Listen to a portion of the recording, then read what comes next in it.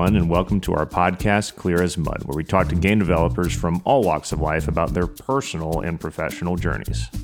I'm your host, Graham Waldrop. As always, our show is presented by Mudstack, the only asset management and collaboration tool custom built for game studios and digital artists. For more information, head over to mudstack.com. Today, we welcome Fabio Corrirossi, Technical Director at Third Kind Games. We talk about how Fabio had to teach himself programming in order to carve out a career in the industry, his role in the creation of the first ever comic book designed for VR, and in the ongoing polarizing battle of creating art through AI. He offers an argument that lies directly in the middle of the debate. All right, enough explanation of what's to come. Here it is right now. Here's our interview with Fabio Corrirossi.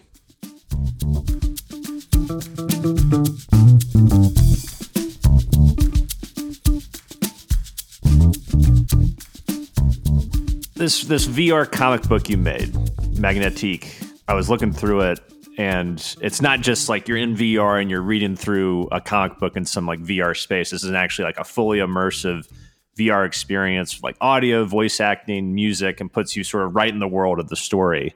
And you're saying this is the first of its kind, that it had never been attempted, something like this had never been attempted before. That's correct. We trouble checked that it was correct back in day. It was a weird idea we had about how to exploit VR in a different way. Of course, the great part of my career is in gaming, but I like comics very much. I actually was a script writer, but that was a different part of my life that it wasn't really connected to the video game. But I thought, hey, let's merge the two worlds, and we had this idea about trying to exploit what was at the time what was something that wasn't very explored like it is right now, which is 360 drawing. At the moment, 360 drawing is way more present with posts on Facebook, and there are websites, but back then there wasn't really any, and we ended up creating a very small tool in Photoshop where you can pretty much draw in unwrapped cube, and then draw in every face of the cube, and then this little plugin in Photoshop was actually giving you already the preview of what was going on in 360, and we used that kind of like as a proof of concept, and then we decided, hey, let's make a comic out of it.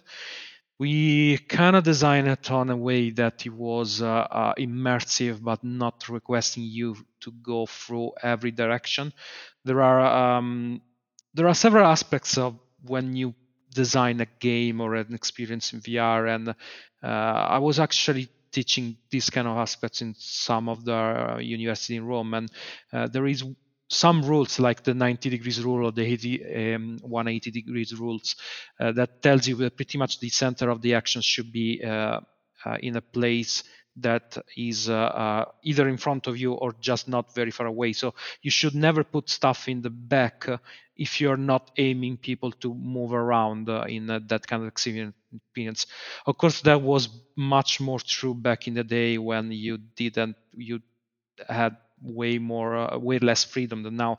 Nowadays, you have Oculus Quest and all these systems that have inside tracking. You can go inside a room and you can literally track all your room and turn around as you wish, etc. But sometimes accessibility in VR is not as pushed as in other entertainment. So it was nice to say, hey, you're reading comics, you're fully immersed into it, so you have this world that revolves around you, and you can literally look at like it was a 3D scene, but it wasn't. It was it was all full drawn by a friend, which is a comic artist in Italy, which is Emilio, and but we also want to pay attention on how you read things, how the balloon should zoom in when you gaze to them, how the voiceover will detect how you experience the product.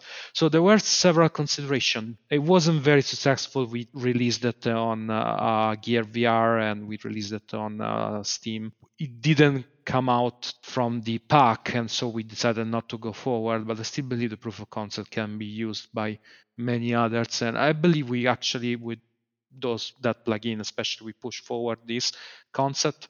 I can see that this is used at the moment mostly from people doing skydomes for VR games, but I still believe it was a fun attempt, and I actually like that tried. Uh, Despite working on many games, sometimes the best memories I had are not from the games that are played by the most players, but sometimes there are some particular cases where you enjoy some of the little products, and I believe this is true for many indie developers that happen to work in the AAA world. So, what was your role on that? I back then I was the head of the XR department for the company, so pretty much the lead programmer. But I also wrote the story, so Okay. I was kind of both in the creative and in the tech direction for that, which is unusual, and I don't recommend it, never. Uh, That's but a lot of hats to be wearing. it is, and it was fun because as a coder, you rarely get a chance to be that involved with creative. You all, of course, need, especially when you come into leadership position, to be a bridge between department, talk to QA, talk to designers, uh, feedback as much as you can, especially in an industry like the video game industry, which is a lot of iterative work, a lot of creative design work, and you end up being a little bit of designer, just that 1-2% that you need. Still, when you get to do it even more, it's actually very fun. And so, what was it like when you're talking about the artistic process of it, when you're creating a story that's normally meant to be consumed from one angle, like each panel or each shot in the comic book is from a specific angle, but you have the ability as the player to look around, and you are in this 360 sort of perspective, like you were talking about. What was the biggest challenge, I guess, for your artist when? Well, there were a couple of challenges of different aspects. I believe one was purely technical, which is the section in the face of the cube where two faces are meeting.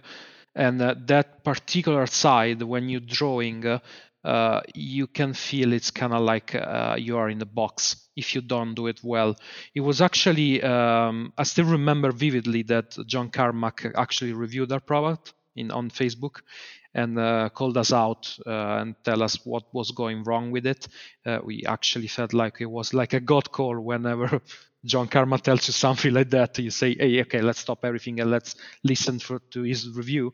And he was suggesting some other things like using a cylindrical approach, but we felt that the cube one with the right approach would be the best one. And um, we came up with some conclusion about how the environment should be drawn, how the character should be inside the face and not crossing the face of the cube.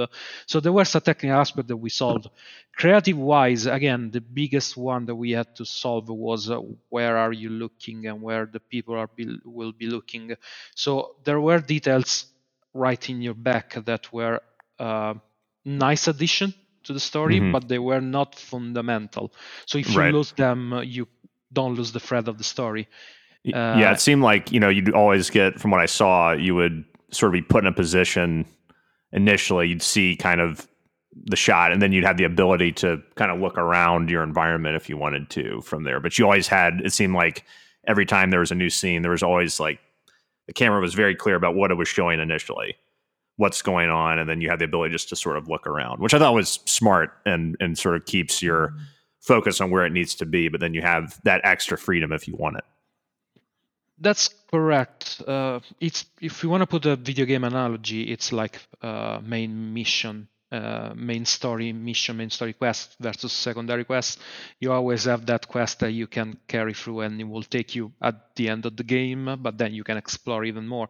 And back then there was this interesting thing where everybody were focusing on having the full 360 experience. It was like, hey, I'm doing VR, I need to exploit all 360. Thank God that those times are dead.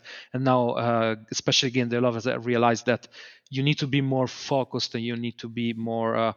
Do you need to put more attention on what are you presenting? But there was one particular case which was Mr. Robot's VR experience, which was a 360 video. So playing full actors with Rami Malek and other and other actors from the cast. And Sam Raimi did a very good job into understanding that, probably for one of the first time using fully that kind of VR immersive experience. And it was actually very cool to look at those solutions and see how many analogies there were with what we were trying to do. We felt like we were in the right direction. So we actually went to France to participate to a contest, and there were many other 360 video that were suffering from the fact that you were needed to turn around a lot. Again, I'm not saying you shouldn't do it. I'm just saying you should do it with a purpose, not Yeah. just to say to people they should turn around like crazy. Yeah. No, definitely. And what year was this when this came out? 2016, Oh 17, I wow. believe. Yeah. And that's right around the time we were doing VR stuff too, and we were in Gear VR and Oculus. And I mean, it's come so far since then. So I mean, you were really, one, you're trying to do something no one's done before, and two, you were sort of getting into it during the sort of advent period, the nascent stage of this sort of VR craze that's really taken off now. But back then, it was still very new. It was, but we started even earlier than that, because when I joined that company before my other video game experience, the company was one of the bakers of the Kickstarter project for Oculus in 2014. So we started even earlier than that. Believe it that whenever we started, that there was no motion tracking, no 6DoF, nothing Right. of that sort. So everything was generating much more motion sickness than it is right now. I remember I couldn't use that thing for more than 10 minutes before I was starting to get dizzy. Keep in mind something. I'm probably one of the best VR tester in Europe. Yeah. Because I suffer motion sickness a lot. Like, I cannot even play FPS games without getting sick. And I'm not telling you in VR, like it's straight in a 2D monitor. Right. So for me, motion sickness was a very peculiar thing, because if I wanted to code something that I could enjoy myself in the first place, I needed to respect some rules, and there are many rules to trick the mind. There are some that are much more famous, like, for example, if you never accelerate, you usually go and use a linear speed. So if I start to walk, for example, in VR, you should never accelerate, but go from 0 to, I don't know, 10 meters 10 meters per second. I is even too much, but just to understand, I probably described a rocket at this point, not a person, without going from 0 to 10. Okay, or other things, like if you need to change the perspective of the camera from one place to another, so pretty much move the camera, you should always do it with a not always, but it's very good practice to do it with shot fade to black, because it tricks the mind to think that they blinked with their eyelids. So the brain registers that as, hey, you close the eyelid, now you are in a weird another place. Of course, it's weird because you moved to another place, but it's not as weird as if you moved the camera.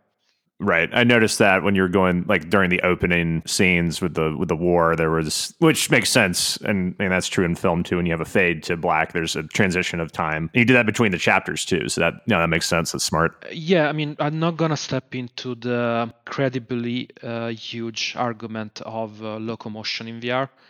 I'm not the best expert on it, and I work with some of those.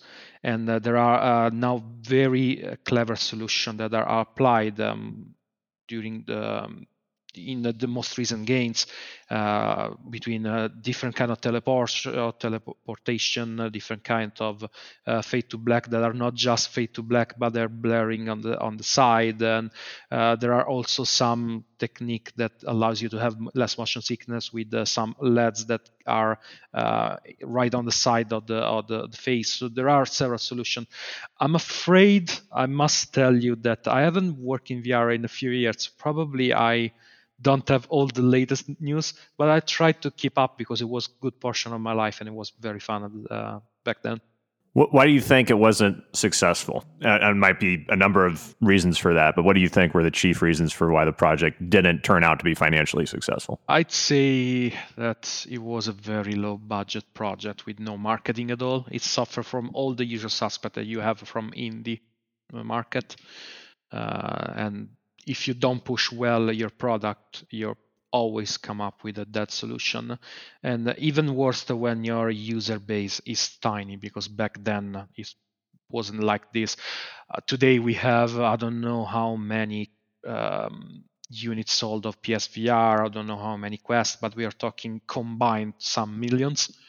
Of course, not everybody will play your game, but at least you have a pool. Back then it was the niche of a niche. So it was like niche times two.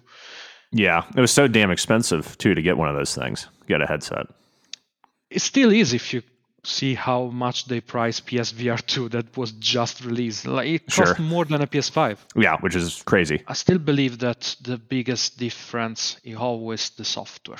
I mean, I love talking about the hardware, the tech, everything you can improve, or some trade-off like you want more mobility, then you need to have a lower GPU, or you want more power, you need to have a cable or something that can cast wireless the image without delays and all that kind of stuff. But at the end of the day, what sells are the product. And this is something, for example, that Nintendo knows very well. You know that Switch is not the most powerful console ever, to say the least, but they know that the product makes the difference. They know that whenever they release Breath of the Wild, they're going to have lots of people buying it. Same with Animal Crossing, same with Pokemon, etc.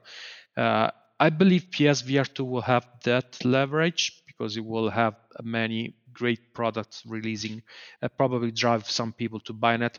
But I still believe we should aim for a more affordable VR, even at the cost of the tech. I just want to see, in my case, of course, for my area expertise, I want to see great gains coming up.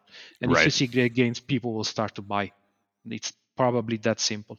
Yeah, I think it's a great point about software versus hardware. Is like if you don't have any good software, or not any good, but like if there aren't consistently great games on a platform, it doesn't matter. I mean, I just remember thinking about the PS3 when it came out. You know, back then, super powerful system, but it was for being sold for like $500, $600, and there were no real great games on it.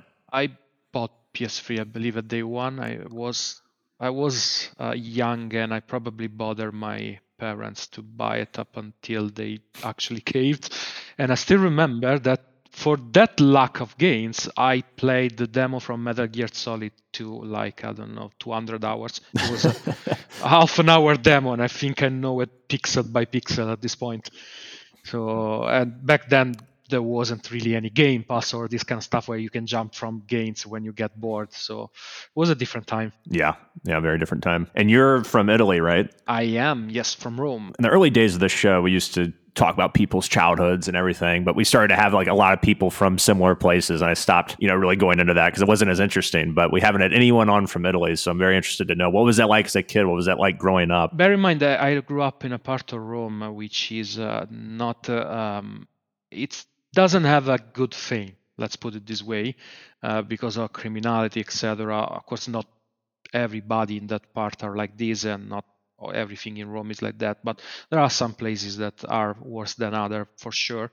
And what was challenging is that when you have this focus of making it in a world that Italy doesn't really consider, which is the video game world, it's really difficult to work for great games in Italy, because at the end of the day there aren't many options. Back then, the biggest company was Milestone. In a way, it still is. Milestone is the company behind MotoGP, just for context. Today, we have some other example, like, for example, Ubisoft Milan, the guys behind Mario Rabbids.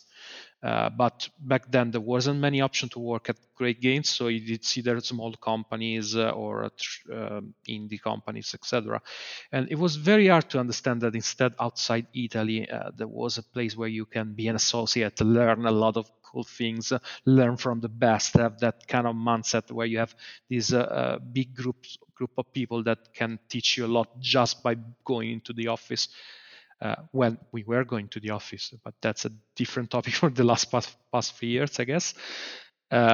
So that, plus the lack of a real education system that gets you through the steps you need to take to become a game developer, because there wasn't really almost anything recognize. There were some schools, but it was challenging. So either you find one of the schools and then you kind of put your foot in, or you start to be a self-taught man. And that's what I did. I went to a university that was explaining a little bit of many things, including coding, Photoshop, Maya, and all that kind of stuff. It was very random and not very well formed, in my opinion. But it gave me a way to learn about some stuff by knowing the right people. One of my very first job was actually from one of my professors then. In the meantime, I started studying when I was very little programming. I believe I was 5 or 6, if I remember correctly. And that was the kickstarter for me, like knowing how to do things. I still remember, I don't remember how old I was, but I remember vividly that I was playing a video game with my brother, which was one of the FIFA on the Sega Mega Drive. And I distinctly remember that I asked, how do you make those, meaning games? Like, I want to know, and no one could tell me anything. I didn't have any answer. There was no internet. I mean, there was, but it wasn't as it is right now. So yeah, it wasn't easy, but on the pro sides, on the pro column, I got to work on many different projects that were quick. That were forcing me to do a lot of stuff like creative production.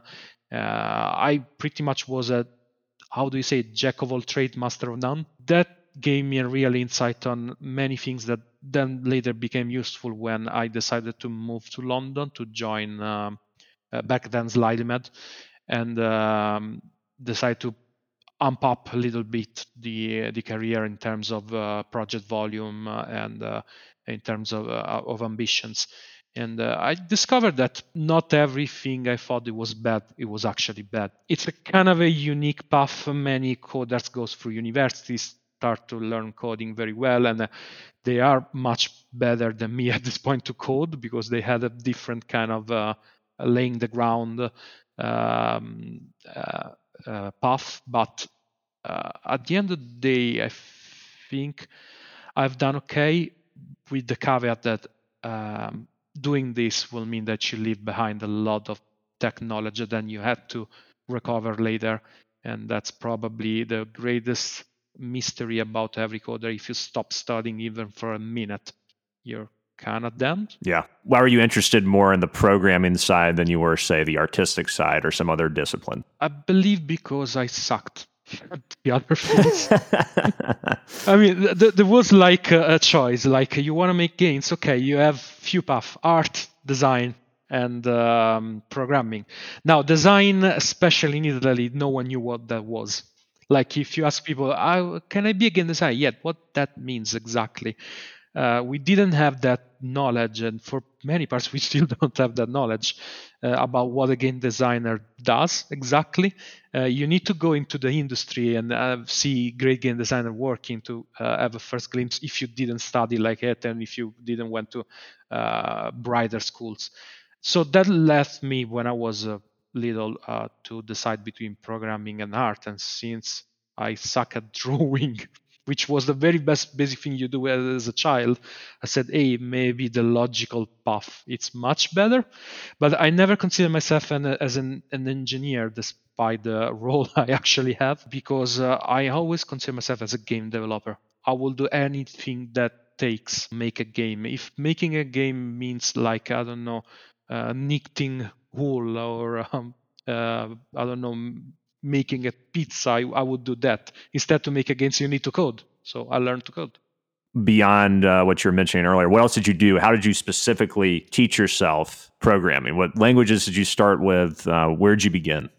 I'd say I'd begin with asking my mom for Dummies book of C++. That was probably my very first programming book, and gotta tell you, I understood nothing at the start. But Yeah. then it got into me, got into my skin, so I started to study everything I could put my hands on, and then I discovered that to make games you need an engine, and then I started to discover there were engine, or at least there were things that you needed to study more on the low levels or OpenGL. I mean, the usual suspect that you could find back then was the Red Book, which is a great book about how OpenGL works, still available today with many versions. There was this forum that was very historical called Nehet. It was spelled Nihe. Probably people that were into graphical programming know this very well. But then there weren't many resources, so I started to use some engines that were free. I distinctly remember that when before entering university, when I was 17, give or so, I started, for example, using Ogre or Irlicht.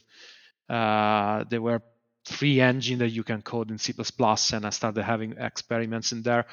Unity was very far away from in terms of timeline. Unreal wasn't. I believe Unreal was already there, but wasn't really useful because it was having a commercial project, commercial license. Sorry. The fact that there weren't many options gave me the luck to try the hardest one, which felt more like proprietary engine that I have worked on in the past 10, 15 years, and less more ready solution.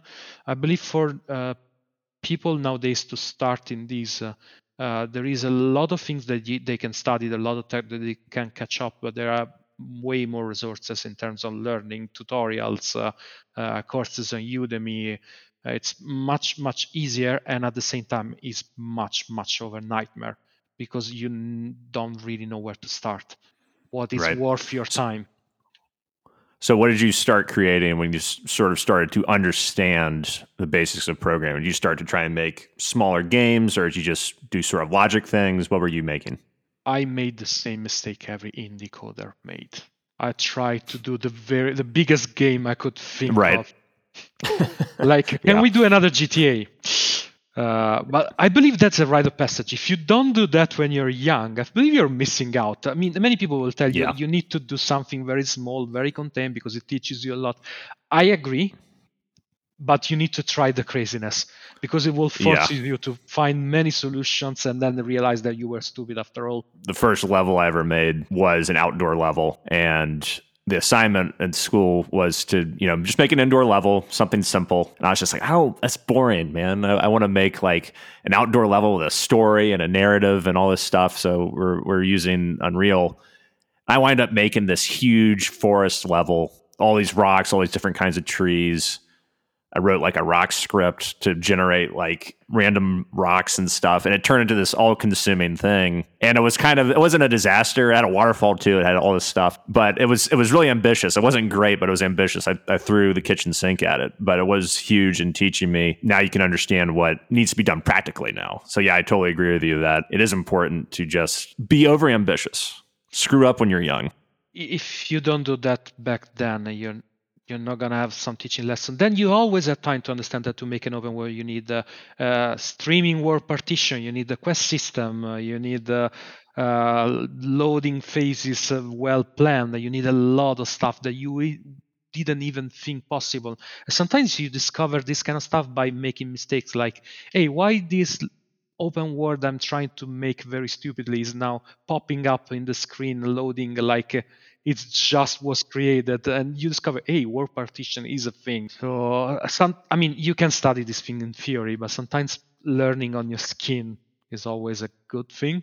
Yeah, and I think that's the only way to really learn. I mean, you can look at books all day and talk to people, and there's value to be gained there. But until you do it, it doesn't really matter. I agree. I mean, we can see that people, associates, when we hire associates, we can see a transformation through even the very first year. Like an associate coming out from a university and the same associate 1 year later are kind of like two different coders, like day and night, because they learn to do stuff in development environment, and then in production they learn so a lot. They start to have a very good interaction with the team. They start to understand that you need to code simple instead of trying to use 72,000 templates because it make you cooler. So there are some aspects that you go through actually working in a game industry that you can just see it when you start working. And that's probably my best advice. Do things, because the best way to proceed is to do things.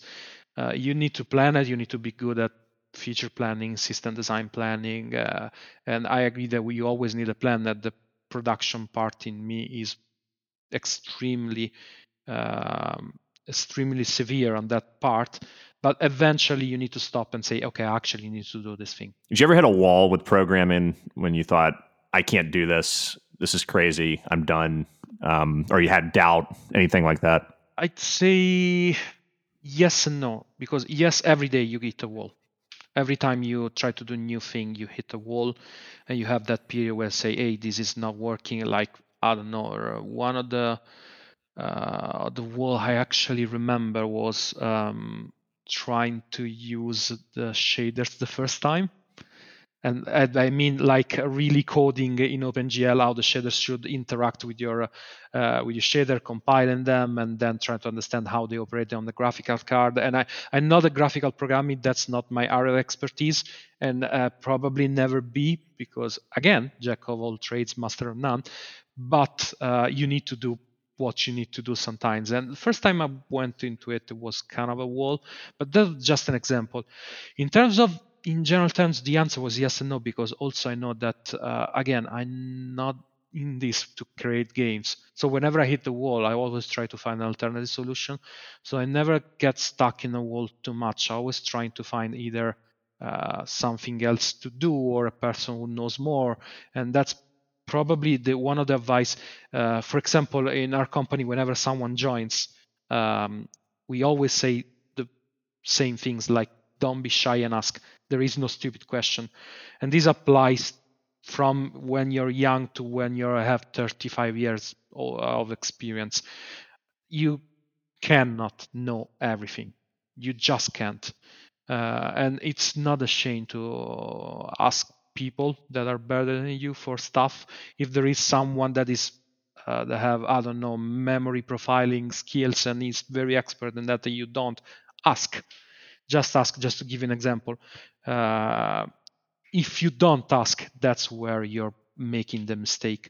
Yeah, that's classic programming. Feels like a lot of the best programmers I know would define themselves. I'm speaking for them and I shouldn't, but problem solvers, right? When there's a problem, it's like you're not just going to throw up your hands and give up. You're going to figure out how to solve the problem. Yeah, you always do the same things, like splitting a huge problem in smaller problems, try to find smaller solution and try to apply that also to your personal life, I believe. I cannot qualify as one of the good programmers for the reasons I told. I only care about games, but I've met and worked with extremely good programmers, and I had very good mentors, and I was very lucky, especially in the past 4 years, to know extremely talented people, and they all think of the same. Like, never get stuck, always find a solution, and always find a realistic solution, because if you design something that will take 6 years and 20 people to do it, and it will solve a problem that manually you can do it in 10 minutes, maybe it's not worth it. So there is always a trade-off on what you're trying to do and what's the outcome. Always ask yourself, why am I doing this? So you mentioned that you love production. When did that start? Why did it start? I have never met a programmer that I know, at least, that loves production process. So take us through how that happened. Yeah, I'm considered the freak on nature also from my colleagues. Don't worry. Yeah. I like planning. I like calls. I like all that kind of stuff. So yeah, that's peculiar, I reckon. That started. Uh, it's like I was mentioning. I was forced to do everything, and at some point, by trying everything, I discovered that I actually like to plan things, to have an aerial view of the projects I'm working on, seeing the high-end goals, see how all the team is going, try to see what everybody's doing in a broader term. There are many coders who are great at going deep into a specific system, etc. And unfortunately, that's not one of my strengths. So I need to play with what I can do best. And usually, learning your weakness is like one of the best soft skill you can develop. It's also one of the hardest that you need to develop. So once I found out that I was liking it, I discovered that hey, maybe I can do kind of like a cross. Not saying I'm a producer, far from it. We have producers in our company that are amazing, and thank God we have them, because if we all come down to my work, it will probably be already exploded. But I try to help as much as I can on that side because I really enjoy it. So it started like a necessity. It developed like a side part of my job, and it's now part of what I'm doing because I am a technical director at the moment, which means that I have to have the clear vision of what the project looks like from the view of the mountain. Let's put it this way, um, and that comes with a production part in it. You cannot be just a coder when you need to drive the team to do a game. Again, start as a necessity, follow up as one of the things I enjoy, and I'm actually liking it to be that cross between tech and planning. Well, I tell you what, you're probably a producer's best friend. I'm not gonna say that. You should ask my colleagues. And Yeah. Well, on paper at least. Do you have any explicit experiences with production, like any good or bad things that happen where you really learned something from those experiences that help you now? bad production experience, I had a few. Probably one of the greatest bad production experience was when I was I don't know 20, and we needed to port a game from a proprietary engine to Unity, and we the production on that project was that we needed to estimate what was the work and what were the pain points, the thing that could go wrong, pretty much plan for disaster and then apply the usual production style in Italy. And we didn't do that very well. Wasn't even good at it, and the people were nearby me probably overlooked at it. And we ended up having a project that was supposed to last 3 months. After 6 months, it wasn't ready and was disregarded by the client. It was the client literally rejected the product and said, "I'm gonna go with this to somebody else." And I can tell you many things that went well production-wise in the past years. I actually work on releasing, believe I work on many games that were actually successful, but as for the interview side, you should never be afraid of failure, because whenever you fail something like this, you learn something. I never made that mistake again, never. I always trying to look everything that could go wrong. I'm not saying that I'm gonna be doing perfect planning, but not as bad as that one. For the good example, I'm not gonna mention anything for the reason that a good production is like a good waiter at the restaurant. You don't realize it's there. Everything goes smoothly. You get served your meal, you get served your water. You don't even realize they're there. You keep chatting with your friend, and everything is enjoyable. If you have that kind of producer, keep them tight to you, because they are precious. You've worked on a lot of car games, but none more infamous than the Fast and the Furious Crossroads. How much can you talk about that project? First of all, I always use it as a point to during my interviews, because I always start with, "Hey, I participated in the game that was voted the worst game of the decade," and usually is a very nice icebreaker, because then you start wondering, like, okay, what were you doing there? Why it was bad? Why what part was good, etc. And I want to start with the good things. First of all, the team behind it was one of the best engineering team I ever worked with. That's without a doubt. There was so much skill, so much knowledge, so much passion. Even about the franchise, the creative team, for example, was really hyped to work on a Fast and Furious game. They were fan of the first hours of the franchise. So all the problem that game had was bad luck and probably bad production, not in terms of producers, but in terms of putting the game in a weird period. Still remember that back then the Slime Studio was releasing 3 games in the same month. Project Cars Core, Project Cars 3, and Fast and Furious Crossroads in a great variety of different platforms. And I still remember everyone doing whatever they can to release. They literally went not the extra mile, like the extra parsec, and there is nothing to blame to them. It's just that usually to make these kind of gains, you need to allow these kind of gains the time they need and the resources they need, and then we're neither one or the other. I believe, in my opinion, and he ended up with a product that was supposed to be way more fun than what it was. I still enjoy some of the bits. I don't think it's all bad as many people says.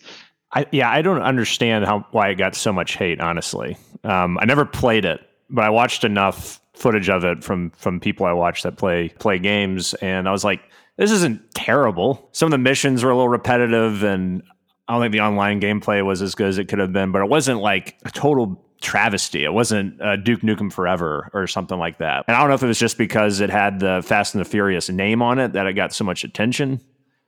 I think that could certainly have had something to do with it. If that had been a game that wasn't tied to an IP, I don't think it would have blown up the way it did. Probably. I mean, there were some things that weren't as clean as they could be, but some other sections were more fun to play.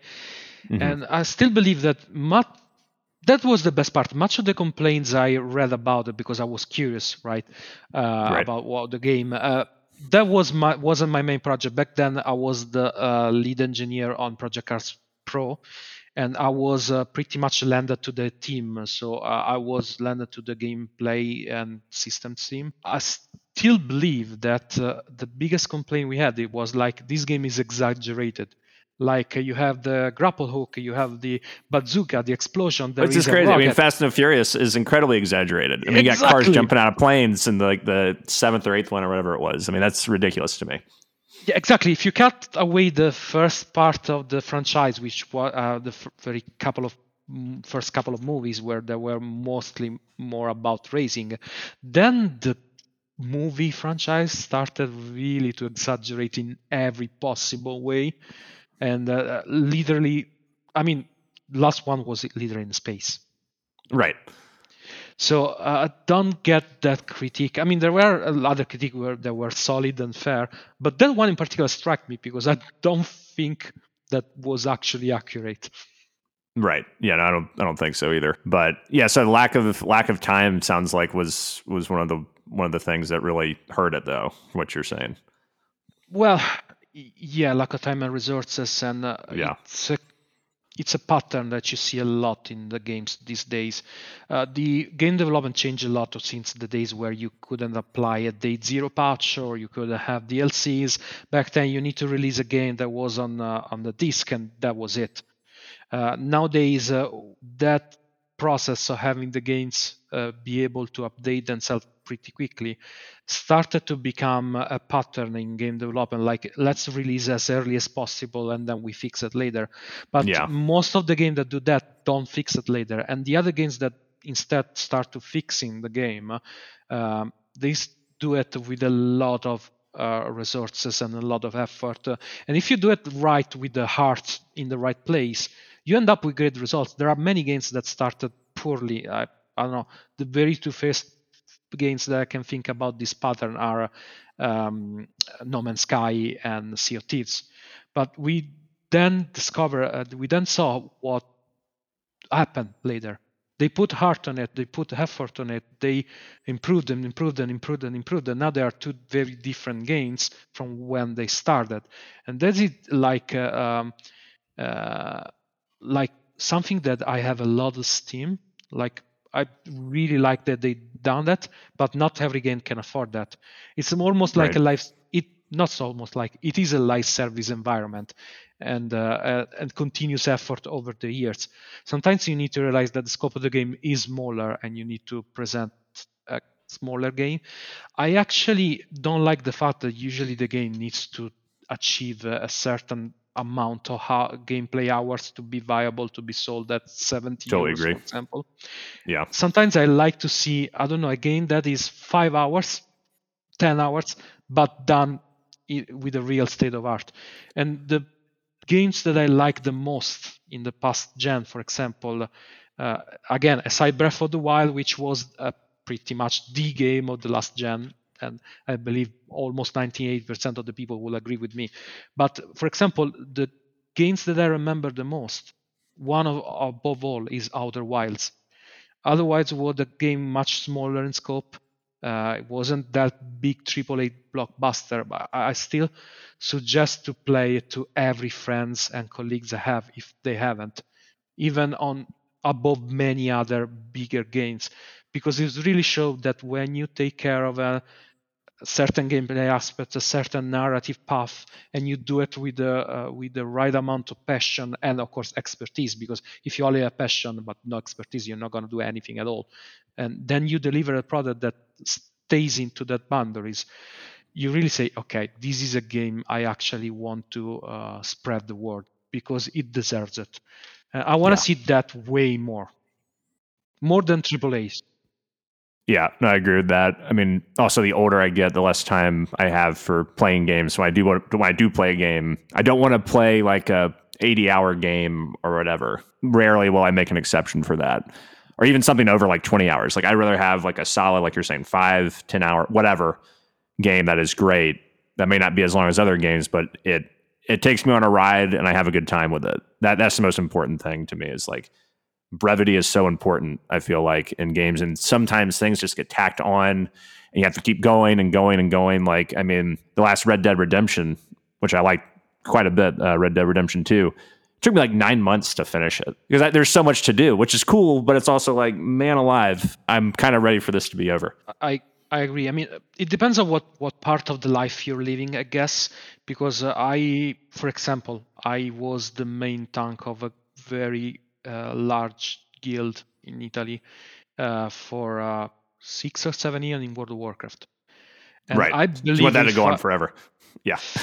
yes, if I go back there and use the slash played command that gives you the total amount of gameplay hours, I believe we are having, I don't know, probably 100,000 hours on that game. Yeah. Yeah. But that was a different time in my life. Now, of course, as you, I expect more to have a shorter but better experience. Of course, having a kid doesn't help playing. But I get that people want to play more and they want to be connected to the game to the point that they had fun on the first 20, 30 hours and they want to keep going on. My problem with that is that many times, especially open world, but it's not just restricted to the open world, try to do many repetitive things just to hook you up, make you farm, and Mm-hmm. keep you in there with low quality content. And you can even see that in the very same game. Like the main quest is awesome, and then you go in the secondary quests that are there just to stretch the time. RPG elements feed in a little too much, I think, to that, where it's like, oh, yeah, you got to get a little stronger. So let's add some side quests for you, sort of deal. Yeah, I agree. Just to give you an example, I loved Elden Ring as much Mm-hmm. as the next guy. Yeah, I still haven't played it. I definitely want to. I love most of the From Software games, so I definitely need to play it at some point. Yeah, to tell you the truth, my favorite game from Software is Sekiro. For a I very love specific, Sekiro. there is a very specific reason why I love Sekiro. It's because they found this gameplay aspect that is magical, where you don't level the character, you level Yes. yourself. Yes. You feel like that you click with the game and you level up as a gamer, not the character Totally that you agree. play on. And Totally agree. after Genichiro, everything changed. And Yeah. that's like the cathartic moment. Yes, that was like that's the put up or shut up moment where you're either gonna beat that guy or this is where you stop, kind of thing. This is where the game breaks you. But I totally agree with that. Like those games, and I love that they did that because they are, they make RPGs, and Sekiro is not an RPG. It is And not. you're exactly right. Like you got better as a player as you went along. Yeah, you improved your health and things like that, but it was mostly like, how good can you get at this?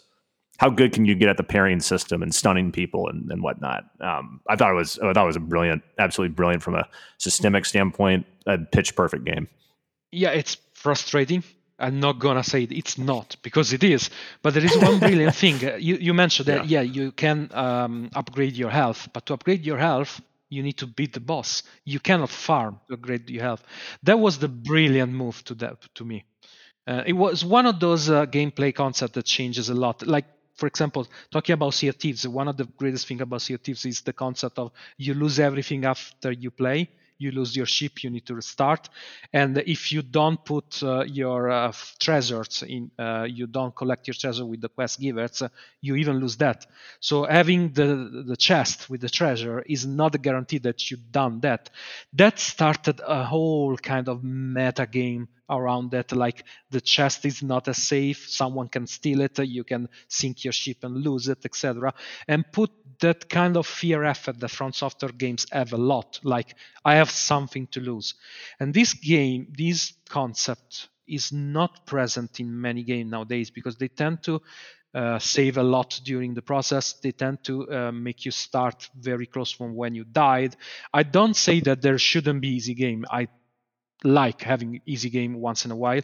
I like having even walking experience. If I have to quote another great game from the past generation, for me was what remains of Edith Finch, for example. Is It's a walking game. You don't have to do almost anything, but it's stuck in my memory. I love it, and I replay it or rewatch it on YouTube regularly. So you don't have to serve a difficult game just because difficult is good. You have to serve a challenge. If the challenge is a narrative or a challenge is a gameplay concept, it has to have something unique in it. Otherwise, you're not bringing value to the gaming world.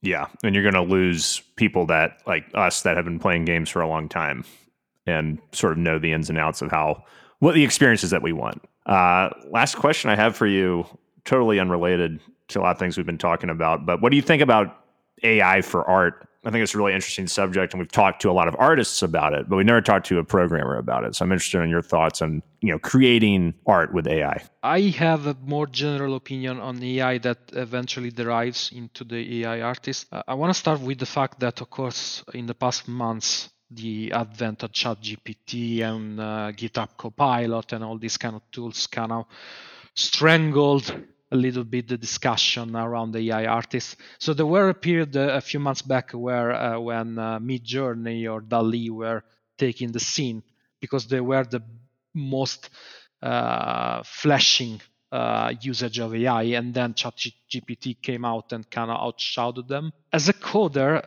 the AI, what is doing AI, I'm trying to embrace it, because I would be extremely worried if I was an associate right now about AI for coders. I was literally talking about this with a colleague today, and since I'm not an associate anymore, I can embrace it, use it. I ask ChatGPT stuff every day about stuff that I want to do with perforce or with the code, or asking to comment some pieces of code, or even ask about, I don't know, how should I ask some kind of question during my calls. It's very good to do these kind of things, and I try to embrace it, not to be scared of it. I can understand why AI artists are scared, because while in my example it's an integration, in their example it's a substitution. And it's a substitution for low level jobs, because a good concept artist, a good artist that already has a career, will have less difficulty to sell his position, to sell itself to the client, because he would say, hey, you're not just buying someone that would draw something on the paper or on Photoshop or on whatever other program they're going to use, but you're buying someone that can think about the concept for the industry, that has experience, that knows how to deliver something that players will want to play in terms of captivating art, etc. But for many other people who work in that to produce content, and when the client especially doesn't really care about the quality, AI art is a threat. Artists need to embrace it, not in the sense that they need to surrender to it, but they need to understand how to use it, because many things will move into that direction, whether they want it or not, and whether we like it or not. And most of us don't like it, but it's going to happen anyway. It's already happening. There are like web series, comics that are using environments or backgrounds done with Midjourney. There are many other kind of AI that are serving animations, for example, for 3D models, and there are a lot of usage of what is happening. So even if you don't like it, my suggestion, which is what we coders are trying to do, is to get along with it because there's no escape. And probably the other controversial point is rights, like who hold the rights of the training model. You train the AI almost without asking permission to the artist, and it's already too late to rectify that. But it's not too late to talk about what will happen next. And it doesn't concern very much coders, because if you think about it, coders have their code nested in their products since when they start.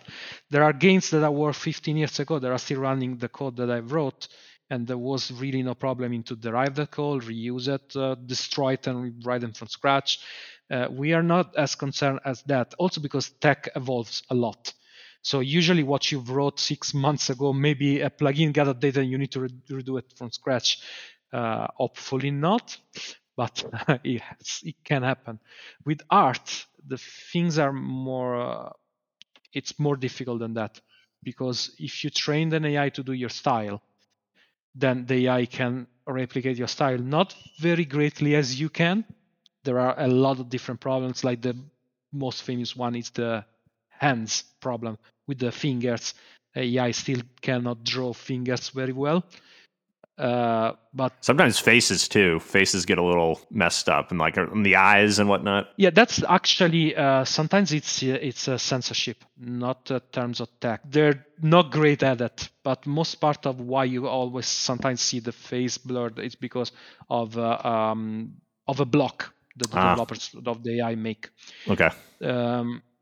In terms of fingers, that's a good example of a clear example of you're hanging on the fact that the AI is better at it, but you're not considering two things. One, it's not going to be better at it forever. Two, even now you can take the image and just fix the stuff that is just broken. And I have many artists friends that are starting to play with it, started to play with level like the temperature level, which is this level that pretty much tells you how much the AI should explore from your prompt. So you prompt a text, and the AI, based on that level, this is one of the basic settings that you can touch in this kind of AI, tells you how much it should respect your prompt, or how much it should go in a fantasy way into other direction, and gives you options. There are many other settings, and there are also possibility to fine tune the model and put other training sets to it, and have many artist friends that are using it to fix the stuff that the AI is doing well, and then pass it over to do the rest. And there are many other friends that instead wants to do everything manually because they still feel that there is a great touch. As with everything, this is my credo for everything. The truth is always in the middle. It's always a balanced act. If you start to only use AI, you're gonna have a bad time. If you don't embrace it, you're gonna have a bad time. Try to integrate it. And again, this stands for everything. We are on the verge of seeing a similar approach to ChatGPT in Bing, because Microsoft poured, I believe, 10 billions, if I'm correct, into OpenAI. So they invested a lot in it, and they're gonna integrate. It's actually already integrated, but it's a closed beta into Bing. So your next thing you're gonna see, it's something weird that we never thought it would happen. People will start using Bing instead of Google to search things. That's crazy if you think The about Google it. killer. Can you imagine that? Yeah, I mean, that's nuts. I really can't can't either. Yeah, all this AI stuff are really at the precipice here of something. I don't know if it's going to be great or if it's going to be terrible or somewhere. Maybe it'll be somewhere in the middle. But we're definitely about to see it really take off in a lot of different ways. The thing with the AI, respect to other technology that they try to push, is that it works. And when something works, even if it doesn't work very well at the moment, but you have a prospect that it works, if it's something works, it gets interested, it gets investors, it gets users base, it gets attention. And when something gets attention, it's really hard to slow. And I don't even see the reason to slow it, because if I can have a chat GPT like into my search engine giving me the answer plus fetching me the links I need, it means the real Web 3.0. That's is going to be the real thing. And again, sometimes I go into my work and start to ask things to ChatGPT. Most of the time it's not correct what they say, but it gives me hints to search into the right direction. So the ability for us human to distinct if the AI is going wrong, is going good, is still on us to study, evaluate, and try to understand what they're saying. But the prompt of easing up some of those things, it can be used. I mean, probably the stupidest example I can think of is people not knowing how to do simple math nowadays with addition, multiplication, etc. Because a calculator, and now you have it on a smartphone, etc. But I think the biggest question is: are you really missing it? Like, is anyone missing doing math in your head? Yeah. I mean, I don't think anyone's missing that, but it also becomes, when you don't have the technology available to you for whatever reason, then you sort of become a little brain dead, I feel like. The potential for that in terms of like I think people can become so reliant on something that if they can't do it for themselves, then that becomes a problem. I think that's the thing It that kind of can. scares me the most about the future. Like GPS is, people don't even have to know where they're going anymore. But if their phone dies, I remember I had someone I went to with school that was totally relying on GPS. His GPS died one day, and this was in like 2014. And he's like, I didn't know where I was going. I don't know how I got here. Like it took me like 2 hours as opposed to 30 minutes. So that's the thing I kind of worry about is like the smarter AI gets, the more dependent we are on it, the less we have to do, then we become less self-sufficient, which somewhat is good, but can also have its detriments too. That's true. I mean, it's important to train a good mental process to think about things in an efficient way, even if Right. you don't know some stuff. If I get lost with my GPS, I'll probably be in the very same situation as your Right. friend. But after a couple of hours of desperation, I will probably start to go back into my mindset that, hey, I don't have the GPS. Let's find a solution. Again, Right. problem solving. Yeah. But I don't want to even start to think about the plan now if we don't have things, because I believe we lost the train. We lost the train where we started to have penicillin, or when we started to have even more basic stuff. I mean, looking back and saying, I'm going to miss these things, yes, it's true. But as long as your mind can think, I believe you're always going to find the solution. And I hope we are really far away from a post-apocalyptic Yeah, me deadline too. where we need to adapt to everything else. Yeah. So I want to be optimistic. Yeah. Yeah, no, for sure. But I think that's important what you said earlier. It's like, how do you utilize it? Don't let it replace. Maximize its efficiency, but don't let it replace you as an artist, as a programmer, as a person. Yeah, I mean, also another probably advice I can give: learn about, train and develop your soft skills. This is a thing that will never be replaced, because in every, especially in the video game industry, but in every industry, there is a human aspect that even if you have a bunch of machine working on your code, there is still someone that wants a product and someone that needs to deliver it. And there are always going to be that kind of interaction. And always going to be a level of, like, for example, in game design, yes, you can ask one of these AI to design a game, but it always going to be a game design from a trained model. As I was saying with, for example, with Other Wilds, the greatest thing about games like that is that they push the limit forward. They push the limit further, and to do that, you need to do new things. Of course, it's in the human nature to steal. Who said that the great good artists copy, the great artist steal? Was Picasso, I believe.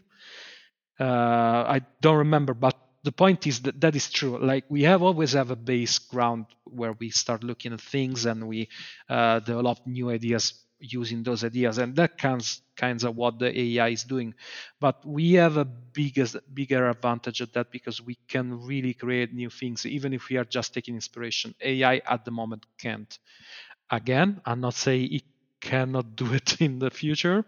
It probably shouldn't do it because of how the trained models are working. But I want to quote a coder, Distra, which is famous for a lot of path-finding algorithms, that once said that they asked him if he thinks that the AI can think. And he said that asking me if the AI can think is asking me like if a submarine can swim. There are two different processes, and you cannot really compare. You can compare the basics because, for example, stuff like reinforcement learning was modeled around how humans and animals train about things. One biggest example is how kids start learning how to walk, which is trying to do a lot of random movements, and then whenever they got the right one, the body releases a dopamine to tell the kid that is doing correctly. This is what's happening with reinforcement learning. For example, like you train the AI to try to do many things, and then there is a reward when they do the correct things based on certain parameters.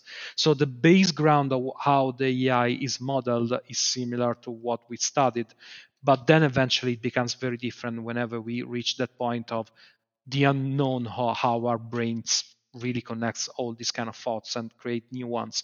So if you need to leverage that, at least for now, it should be that kind of soft skills and inventive side. Yeah, no, well said. I think that brings us perfectly to the conclusion here. So Fabio, thank you so much for stopping by to talk with us. A really good time, especially this AI stuff. I could talk about that all day, but I don't want to take up too much of your time. But thanks again for being on the show. We really enjoyed it. Thanks a lot. It was really a pleasure to be here, and I'm always glad to have discussion like that. I have it every day, and I cannot get it enough.